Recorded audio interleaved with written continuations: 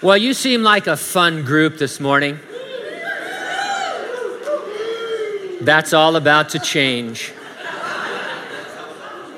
No, I'm just kidding. If you like, you can navigate on your device or open your Bibles to Exodus chapter 12. You don't have to, I'm just suggesting. We're going to look at verses 29 through 42. Exodus 12, 29 through 42. The topic, the deaths of the firstborn of man and beast convince Pharaoh to let God's people go. The title of our message, Let Them Go, Let Them Go, Can't Hold Them Back Anymore. I do it for you. I have, never mind. Let's pray. Father, it's always a good idea for us to pause before we get into your word to remind us that it is alive and powerful and that it wants to discern between the soul and the spirit in a place only you can communicate to. And by your Spirit, I pray that you would, Lord, that you would reach into our hearts, as it were, and meet our deepest spiritual needs. Regardless the topic and the flow of the study this morning, we know that the Holy Spirit can apply it, Lord, in unique and personal ways. And while we do want to learn about your word and see Jesus on the pages of the Scripture, we're a people that need to be touched by you in a personal way. Whether we're in grief or whether we're in joy, Lord, we need you to reveal yourself to us this morning. Do that, we pray, in Jesus' name. And those who agreed said, amen. Hello, Pilgrim. I'm not going to attempt an impression of that, but you savvy film buffs associate that greeting with the Duke. Ask anyone to impersonate John Wayne, and they'll invariably say, hello, Pilgrim, or some variation of it in their impersonation. It comes originally from the film The Man Who Shot Liberty Valance. He called someone Pilgrim over 20 times in conversation. There's a YouTube video that has every one of them. And it's pretty interesting how many times he uses it in that movie. The word next occurred in McClintock about a year later. Even though he didn't say it much afterward, it's a phrase that became associated with John Wayne. Being Americans, we immediately associate the word pilgrim with the Pilgrims of Plymouth Colony in present-day Plymouth, Massachusetts. They're the group that gave us Thanksgiving as a holiday. Pilgrim is a word we seriously need to reintroduce into our Christian vocabulary. Instead of reminding us of the Duke or of the Pilgrims, it needs to remind us of our daily pilgrimage as believers in Jesus Christ. John Bunyan wrote a book in the 1600s. We call it Pilgrim's Progress. The full title is The Pilgrim's Progress from This World to That Which Is to Come. It's regarded as one of the most significant works of religious English literature. It's been translated into more than 200 languages. It's never been out of print. It has also been cited as the first novel written in English. It's an allegory whose hero is named Christian. The plot centers on Christian's journey from his hometown, the city of destruction, to the celestial city. Along the path of his pilgrimage, Christian encounters things that are typical of our lives as believers on earth headed to heaven. Pilgrim's Progress may be written in the genre of an allegory, but there's nothing allegorical about its message. You and I aren't simply like pilgrims in certain areas of our lives. We really are pilgrims all the time, every day, on our way home. In our verses today, the Israelites are let go from slavery by Pharaoh. They immediately become pilgrims on their way to the promised land and beyond that to heaven. As we work our way through these verses, we'll have an opportunity to talk about pilgrims and their pilgrimage. I'll organize my comments around 2 points. Number 1, you've been set free for your pilgrimage. Number 2, you're to set out on your pilgrimage. Let's take a look, first of all, at being set free in verses 28 through 32. Long before the Mayflower sailed, God's people were pilgrims. The Bible is full with them. The 11th chapter of the book of Hebrews speaks, among others, of Abel, Enoch, Noah, Abraham, Isaac, and Jacob. They are representative of all believers, and it's said of them, Hebrews chapter 11, verses 13 and 14.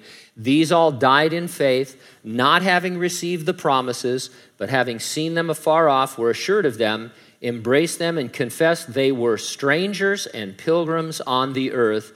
For those who say such things declare plainly that they seek a homeland. And so the writer to the Hebrews understands that every believer is a stranger and a pilgrim going through this earth, awaiting the time that we will be in heaven with the Lord. Our homeland is never the earth. It is after the earth. It is heaven. Now, this by itself is life-altering in its implications. It tells me I should never look to settle in this life. I'm always pressing forward in the work of the gospel until I enter the celestial city whose builder and maker is God. Perhaps this week you read the Billy Graham quote, "Someday you will read or hear that Billy Graham is dead. Don't you believe a word of it. I shall be more alive than I am now. I will just have changed my address. I will have gone into the presence of God." There's a backstory to that. Evangelist and author D.L. Moody was one of Billy Graham's favorites. Moody first uttered the quote. Here it is in full. He said, "Someday you will read in the papers that D.L. Moody of East Northfield is dead. Don't you believe a word of it. At that moment, I shall be more alive than I am now. I shall have gone up higher, that's all, out of this old clay tenement into a house that is immortal, a body that death cannot touch, that sin cannot taint, a body fashioned like unto his glorious body." Moody and Graham knew that they were pilgrims just passing through, and that's why they could talk like that. But it isn't something reserved for renowned evangelists. It is common to all believers. If you get nothing else out of today, get this. I am a pilgrim. You are a pilgrim just passing through. So let's take a look at the Israelites as they became pilgrims one night. Verse 29, "And it came to pass at midnight that the Lord struck all the firstborn in the land of Egypt, from the firstborn of Pharaoh who sat on his throne, to the firstborn of the captive who was in the dungeon, and all the firstborn of livestock." God had given Pharaoh over 8 months to let the Israelites go. He had performed 9 wonders as signs of his will and his power. Pharaoh only hardened himself against God. One wondrous sign remained, the death of the firstborn. Its severity would overcome Pharaoh's reluctance. If anyone thinks that God was unfair or cruel, we need to remember a few things. And by the way, people do think that. Oftentimes they believe that the Lord is cruel, that he issues unusual punishments, and that we need to be concerned about that. Well, let me address that a little bit. God's people, first of all, were enslaved. This was a rescue mission. You know what happens on rescue missions? People die, and they needed to be set free. God had been incredibly long-suffering with Pharaoh. I mentioned that it had been 8 months that he'd been dealing with him, each time saying, "Let my people go." And Pharaoh could have done that at any point. The death of the firstborn was avoidable. Again, Pharaoh could have let the Israelites go, or there was a process of applying blood to the door in which the Passover lamb or the angel of death would pass over your house. And fourthly, everyone dies, but to know the moment of your death is a tremendous mercy on God's part, giving you real incentive to receive his offer of eternal life. I mean, you know, people know that they're going to die, and even sometimes when you think about it, you think, well, you know, I'm going to die someday. But if God came to you after having performed 9 wondrous signs proving his existence and his power and said, okay, I've got a hot tip. At midnight tonight, you are going to die and pass into eternity. That's merciful, if you ask me. There's nothing better than going to an emergency room and being able to talk to a person who is just hanging on to life and is going to say, you are going to die in just a few minutes or maybe a few hours. You need to get your life right with God right now. And so this is all extremely merciful. There's nothing cruel, nothing unusual about God's dealing with the Egyptians. Verse 30, so Pharaoh rose in the night, he, all his servants, and all the Egyptians, And there was a great cry in Egypt, for there was not a house where there was not one dead. Our world is beset with tragedies. In their aftermath, we catch glimpses of the overwhelming grief the survivors display. I can't even fathom what that night in Egypt must have been like. And I'm thankful that Moses is reserved about it. He doesn't go into a lot of explanation about the shrieking and the wailing and the crying. Sometimes I think less is more. But imagine what that night must have been like, a night like no other. Then in verse 31, he called for Moses and Aaron by night and said, "Rise, go out from among my people, both you and the children of Israel. Go, serve the Lord as you have said. Take your flocks and your herds as you have said, and be gone, and bless me also." Pharaoh asking for a blessing indicates that he finally understood the power of God. As I've said in previous studies, God spoke to Pharaoh and by extension to Egypt and the surrounding nations in a language they understood, the power of gods. Their lower G gods, including Pharaoh, were no match for the God of the Hebrews. As we've said before, and as Yul Brynner so eloquently stated in the Ten Commandments, his God is God. And so when you're dealing with a government that believes that its head is an incarnate God and that has 150 deities and is pretty powerful, thinking that their gods beat up on other gods, you need to speak in a language they understand. And so God came and he said, here's what I'm going to do. Bam, bam, bam, bam, bam. And he pretty well wiped out the gods of Egypt. And this is the way you have to talk to some people, and he did. But along the way, we've pointed out it was severe, but it was a severe mercy as well. Generations earlier, Joseph, who was an Israelite, but second only to Pharaoh at the time because of God's providence, had led his starving family to Goshen, just outside of Egypt. The Jews had been there for about 4 centuries. They weren't nomadic wanderers. They had settled in Egypt. And even though they were slaves, they had a regular life settled in Egypt. Literally overnight, they were asked to leave everything they had ever known, end their lifestyle, and embark on a pilgrimage. Well, I can see where that could be somewhat exciting, but I can also see how it would be somewhat terrifying. It's really something that comes out of nowhere. For one thing, the territory they would be passing through was hostile. There were enemies to fight, and having been slaves, they had no training or weaponry for fighting. There were no mini-marts along the way.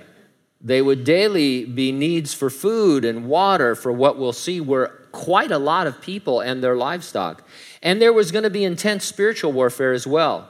God defeated the lower G gods of Egypt, but they would regroup and seek to destroy the Jews in the desert. You know the story. Pharaoh is going to try and back them into the Red Sea and drown them and come after them. Rejuvenated that maybe he can at last defeat the God of the Hebrews. And so there were a lot of perils in the wilderness. I make one simple observation for us from these opening verses.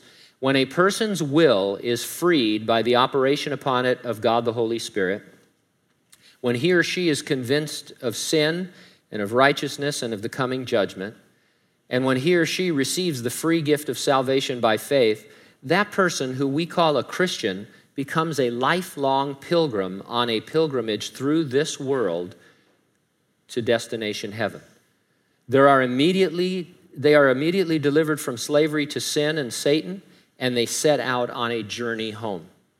We're not like the pilgrims who came over from Europe. They came to settle, to establish something permanent. Now, of course, spiritually, as Christians, they should remain strangers on their way to heaven, but I think you understand what I'm saying. We need constant reminding we are not settlers. We are always moving forward to heaven. We live in the greatest country on earth, maybe the greatest country ever. Even with all of our problems, we are still hopeful that we can be that shining city on the hill that Ronald Reagan once spoke of. But guys and gals, this is never our home. We can't ever get comfy while there is work to be done. There is no such thing as Christian retirement. All there is more and more and more glorious work for the gospel. We are not settlers, we are strangers, and we should go out each day as pilgrims with our contact with the world as light as possible, strangers just passing through. There's one game-changing advantage to embracing pilgrim status. Heaven so fills your thoughts that the tragedies of this world and your life are put into perspective. It's not that we're so heavenly minded we become no earthly good. Indeed, a Christian should do the most good in every circumstance. Whenever there's a tragedy or catastrophe, a Christian should rise to the occasion and minister as the Lord leads. But we never lose sight of our destination where there will be no more tears. Ultimately, the answer to every question, every tragedy, is going to be in eternity. Some things we will never put into a proper understanding from a logical standpoint. I mean, you see some of these tragedies that happen, and how many of you have said to yourself, how can those people even go through that? How can you even deal with that? It's at such a magnitude that it's overwhelming.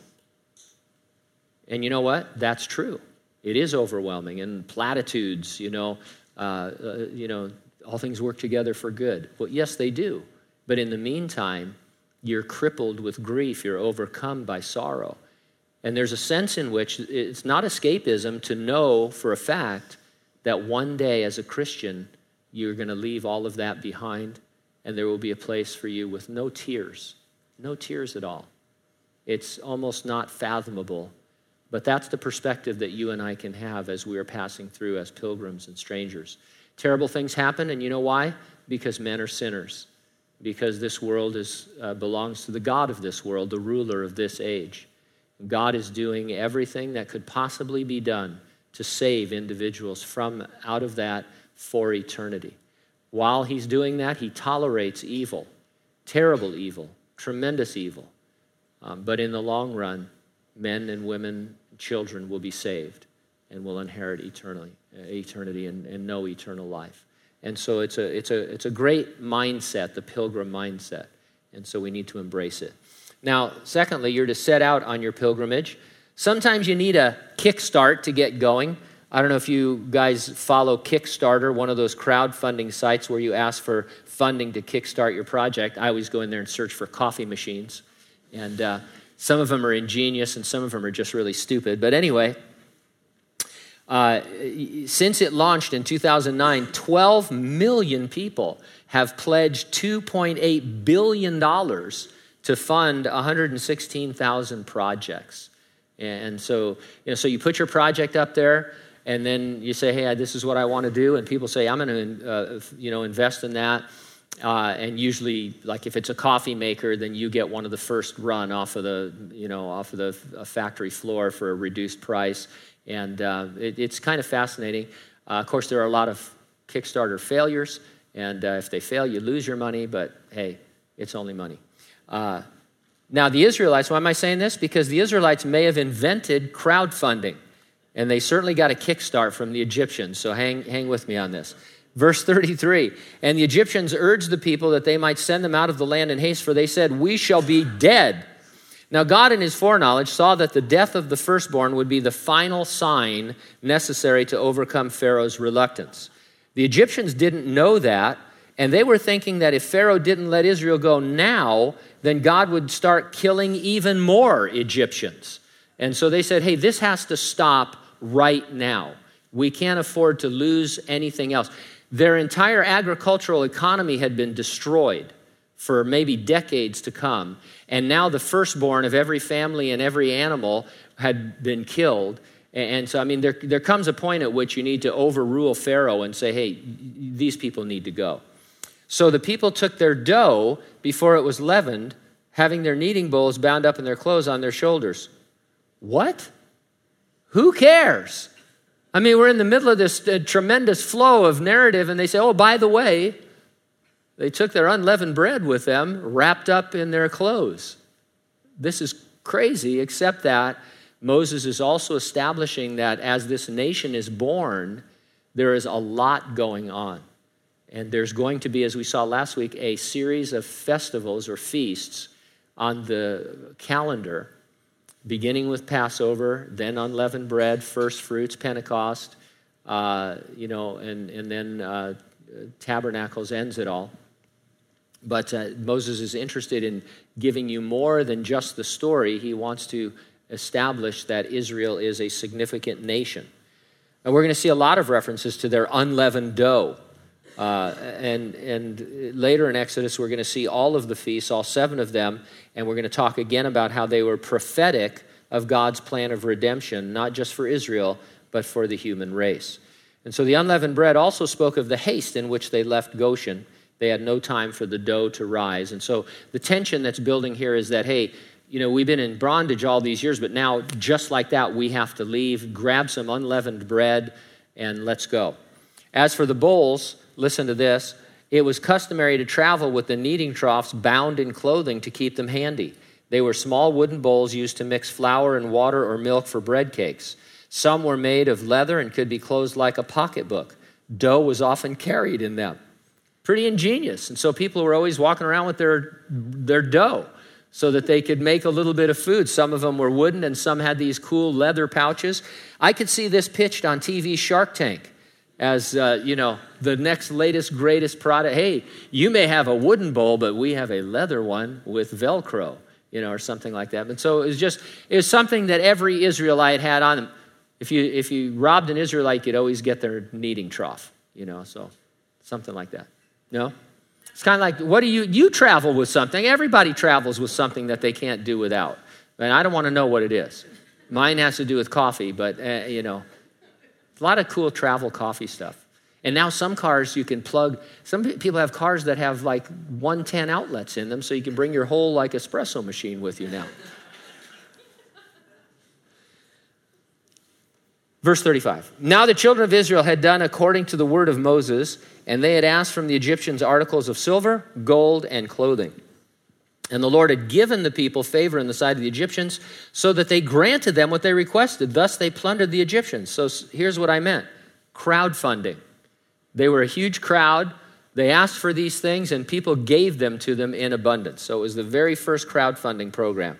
I don't like the connotation of plundered. It makes the Israelites seem like they were robbers. Like when you're being held up and you say, take everything. You're under duress. I guess it could be construed that way. The Israelites were asking nicely while the Egyptians were thinking, take whatever you want before God kills more people. But I think really it's not so. They ended up plundering them in one sense, but it was given freely in order for them to go. And some commentators have suggested that we see it as maybe deserved for back wages for their slavery. But however you look at it, they ended up with tremendous wealth. Now, just an aside here, normally we don't solicit funding for God's projects from non-believers. It's never a good idea to get money or goods or anything else from unbelievers, to do the work of God. Believers should fund that. And the truth is, here at Calvary, we almost never, if ever, solicit from believers either. We don't talk to you about giving or what you should give. You're safe with your wallet here at Calvary Chapel.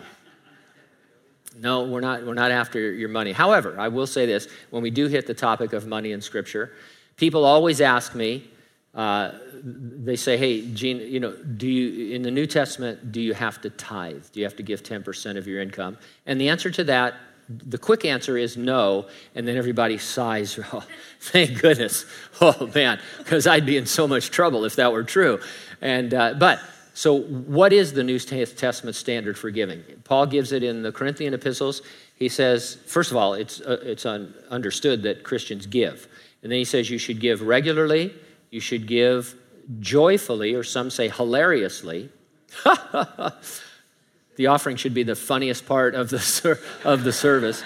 There goes my lunch. But anyway, so you should give regularly, you should give joyfully, and you should give sacrificially.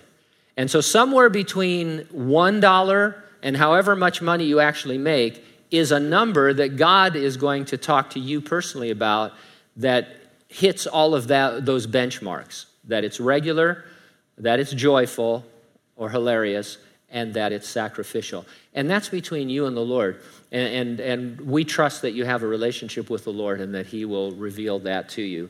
But one thing that we want to talk about. So we're not looking for non-believers to fund our projects. We're looking for believers, but we're not asking you. We're just leaving that to you. In the case of the Israelites, as I said, commentators softened the plundering by suggesting the stuff deserved was a kind of back wages for them. And I guess that's a good way of looking at it.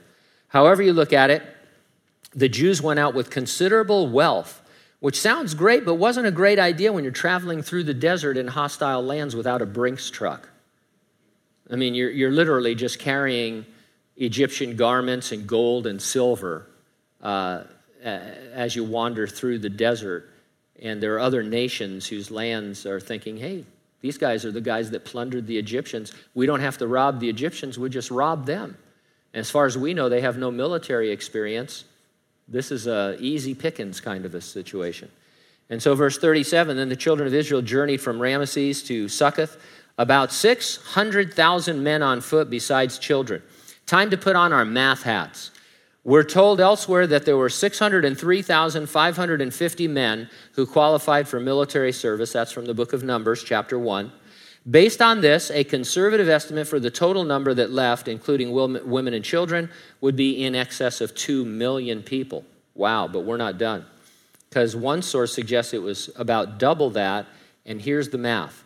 Men of war, these are rounded off figures. Men of war, 600,000. Wives of men of war, 600,000. Wives of others not engaged as men of war and their sisters, 400,000. Children of men of war, 2,400,000, 4 per family, which was a good average for the Israelites. Levites a month old and upward, 22,300. Wives of Levites 30 to 50 years old, 8,580. Wives of younger and older Levites and sisters, 2,000.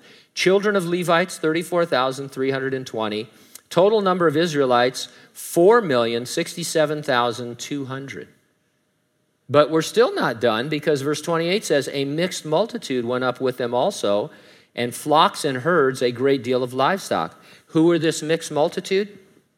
In this multitude were to be found heathens who were deeply impressed by the wonderful works of the Lord, as seen in the history of Israel. Many who were tired of the despotic rule of Pharaoh. Many more who were animated by curiosity and who desired to see what end this vast nation would be led. And no doubt many families who had intermarried with Israel would follow their relatives, animated by mingled feelings of love and sorrow. I'm not sure how they arrived at the number, but the same source we've been quoting suggests that there were as many as 2 million in the mixed multitude. So you could have upwards of 6 million people and livestock. Quite a congregation. Here's a description of their moving column. If they went 400 abreast, there would be a line 8.7 miles long, allowing 3 feet for each of the 15,252 rows. Now, we immediately say, oh, it can't be that many people. Yes, it could. Yes, it was. This is a tremendous undertaking, the likes of which are incredible, just the logistics of it. I have a hard time making a grocery list and going to Walmart and fulfilling it. You know, I go crazy if they don't have the one item that I'm looking for. It's like, I want to find the manager.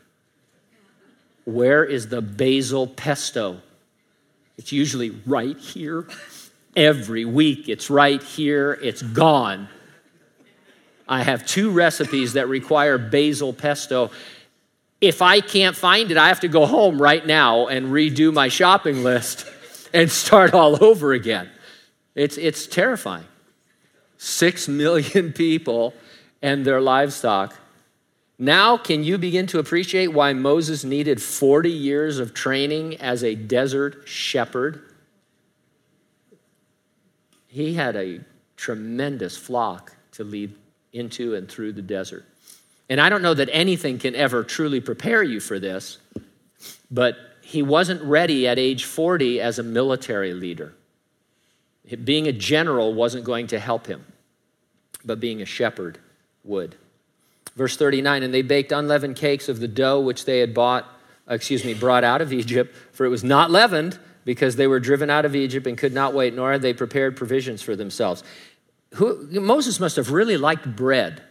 I mean, he just ate. By the way, have I talked to you about unleavened bread in the last few minutes? Because that's what we're going to be eating for a while. It reminds me of the prophetic progress of our world today, however, the haste in which they left. Scoffers point out that the world has gone on for centuries and Jesus has not returned. I mean, I've been a Christian since 1979, and I've been saying, ready or not, Jesus is coming. I mean, that started as a bumper sticker in my rear, on my bumper. And,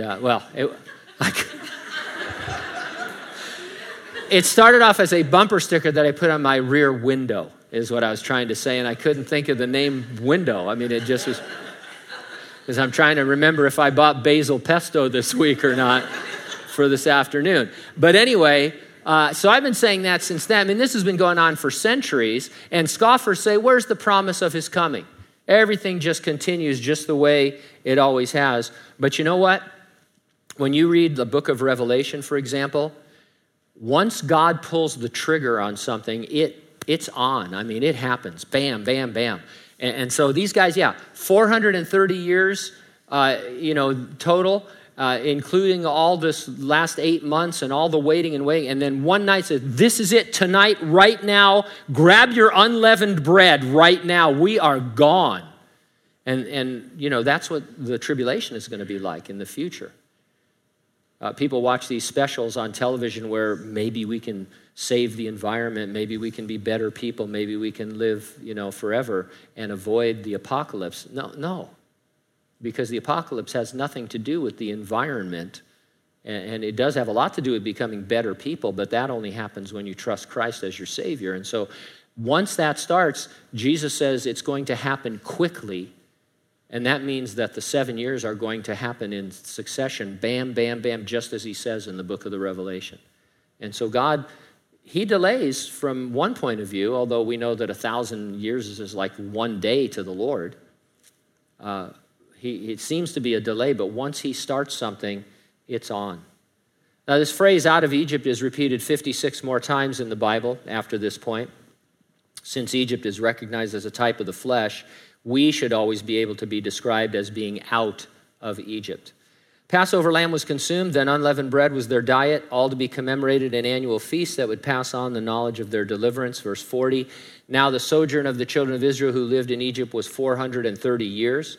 And it came to pass at the end of the 430 years, on that very day, came to pass that all the armies of the Lord went out from the land of Egypt. There are discussions and debates about exactly when the 430 years begin. One that makes sense is the day that God revealed to Abraham that his descendants would in fact be held captive in Egypt. It's a real number, not a guess or an estimate, because Moses wrote on that very same day to let us know it was a precise moment. It's amazing how often God does something on a specific prophesied day. The day Jesus rode into Jerusalem, that last week of his life on earth before the resurrection, was predicted to the very day by the prophet Daniel in the Old Testament. And it could have been calculated. And that's why Jesus said, you can't keep people from screaming and shouting, because if they didn't, the rocks would have to cry out, because this is that day. As we saw last week, and we'll see again in Exodus, Jesus fulfilled the first 4 calendar feasts of Israel in his first coming on the very day that they were being observed. When Jesus died on the cross, the Passover lambs were being slain in the temple, fulfilling that to the very day. And so God is able to do these things precisely. Verse 42, it is a night of solemn observance to the Lord for bringing them out of the land of Egypt. This is that night of the Lord, a solemn observance for all the children of Israel throughout their generations. The narrative again leaves the immediate story to remind how important the annual observances would be to the life of the nation. Passover, Pentecost, Feast of Tabernacles, those are feasts that are going to require male Jews to travel to Jerusalem 3 times each year. Even though the Jews would finally get into the Promised Land wasn't a place where they really settled spiritually, because it was filled with enemies and fighting and those kinds of things. And even after they conquered the land, there was a pilgrimage 3 times a year from the outlying areas back to Jerusalem to remind them that they remained pilgrim wanderers, spiritually speaking. And so you may settle in, but in a physical sense, but you have to have the mindset that you're a pilgrim. The earthly promised land is not a type of heaven. Nothing pertaining to this earth is home for any of God's people. As I said earlier, the Israelites left the perils of Egypt for the perils of the pilgrimage, but leave it they did. They set out, and so do we when we get saved. Perils there be, however, along the way. Some of them, if we're honest, are terrible. They cause nearly unbearable suffering and sorrow. Their effect can be crippling. Nevertheless, we must set out as pilgrims every day and embrace the truth that we're on a pilgrimage and keep our eyes set on the city whose builder and maker is God. Now, I mentioned John Bunyan. He was no stranger to a pilgrim's peril. He spent 12 years in prison for refusing to stop preaching the gospel. And then later on in his life, he was imprisoned again. Here's a little overview of Pilgrim's Progress. Maybe you haven't read it recently, or maybe you've never read it. Christian flees from the city of destruction and makes his way through many dangers and difficulties to the celestial city. One of the first places to which Christian comes is the Slough of Despond, where he is almost swamped by doubts and fears. Almost thrown off course, the faithful evangelist directs him to the wicket gate through which he must pass to find the path to the celestial city. Going through, he comes to the house of the interpreter, who shows him many wondrous things and sends him on his way. From there, Christian ascends a hill with the cross upon it, where he loses the burden of sin from his back. He goes on up another hill called Difficulty, passes between 2 chained lions to a lodge where he rests and is armed for his onward journey. His arms and armor are immediately put to the test in a long and painful battle with Apollyon, where Christian wins through in the face of much distress. He meets a fellow pilgrim called Faithful. Together they press on to Vanity Fair with all of its carnality, where both of them are imprisoned and where Faithful is martyred. Christian is delivered and travels on with another friend, Hopeful, who has come to be a pilgrim through the testimony of Christian and Faithful. Although the two escape the snares of the hill Lucre, they are captured by the giant Despair through Christian's foolish going out of the way and held for a time in Doubting Castle. Again they escape, this time through the use of a key called Promise. On they travel to the Delectable Mountains, where 4 shepherds called Knowledge, Experience, Watchful, and Sincere care for them, give them a sight of the celestial city far ahead. Pressing on through encounters with men, including ignorance and atheist, they come to enchanted ground. To prevent themselves being made drowsy and lulled to sleep, they talk of good matter and so pass through the enchanted ground to the land of Beulah, to a place of rest and delight. One last obstacle awaits them before they can reach the heavenly city, a river called Death. There is no way to the celestial gate but through this river, the depth of which changes depending on the faith of those passing through it. Hopeful passes through quite easily, but Christian is at first overwhelmed with fears. Hopeful strives to keep his friend's head above the water with encouragement, and soon Christian gets a view of Christ that delivers him from his fears. The 2 men pass through the river to the celestial city. They are welcomed into glory. Put yourself in the story. You are Christian. Where are you on your pilgrimage? Are you in some slough of despond, wrestling with Apollyon, captured by giant despair, imprisoned in Doubting Castle? Or are you settled somewhat comfortably in Vanity Fair, in a place of fleshly carnality? Maybe you're at or approaching the final river, about to pass over into the celestial city, and you are a mixture of excitement and wonder, along with a little bit of trepidation. We're all somewhere on a pilgrimage, and we're all really at different places, and some of them are not so nice places. You have to understand that. I don't know. Maybe you go from here and listen to other messages that seem more hopeful. But I like to let you know that you're in, as Jesus said, in the world you would have what? Tribulation. And some of it is it just tears you up as you watch others go through it, as you go through it yourself. But that's what it means to be a pilgrim. You're all at different spots. You may not always be at that spot. You may be at a better spot. You may be at a worse spot. But it is a pilgrimage, and you're on your way to a city whose builder and maker is God. Read about it, Revelation 21 and 22. The best thing I can do this morning is to just greet you by saying, hello, pilgrim. Let's pray.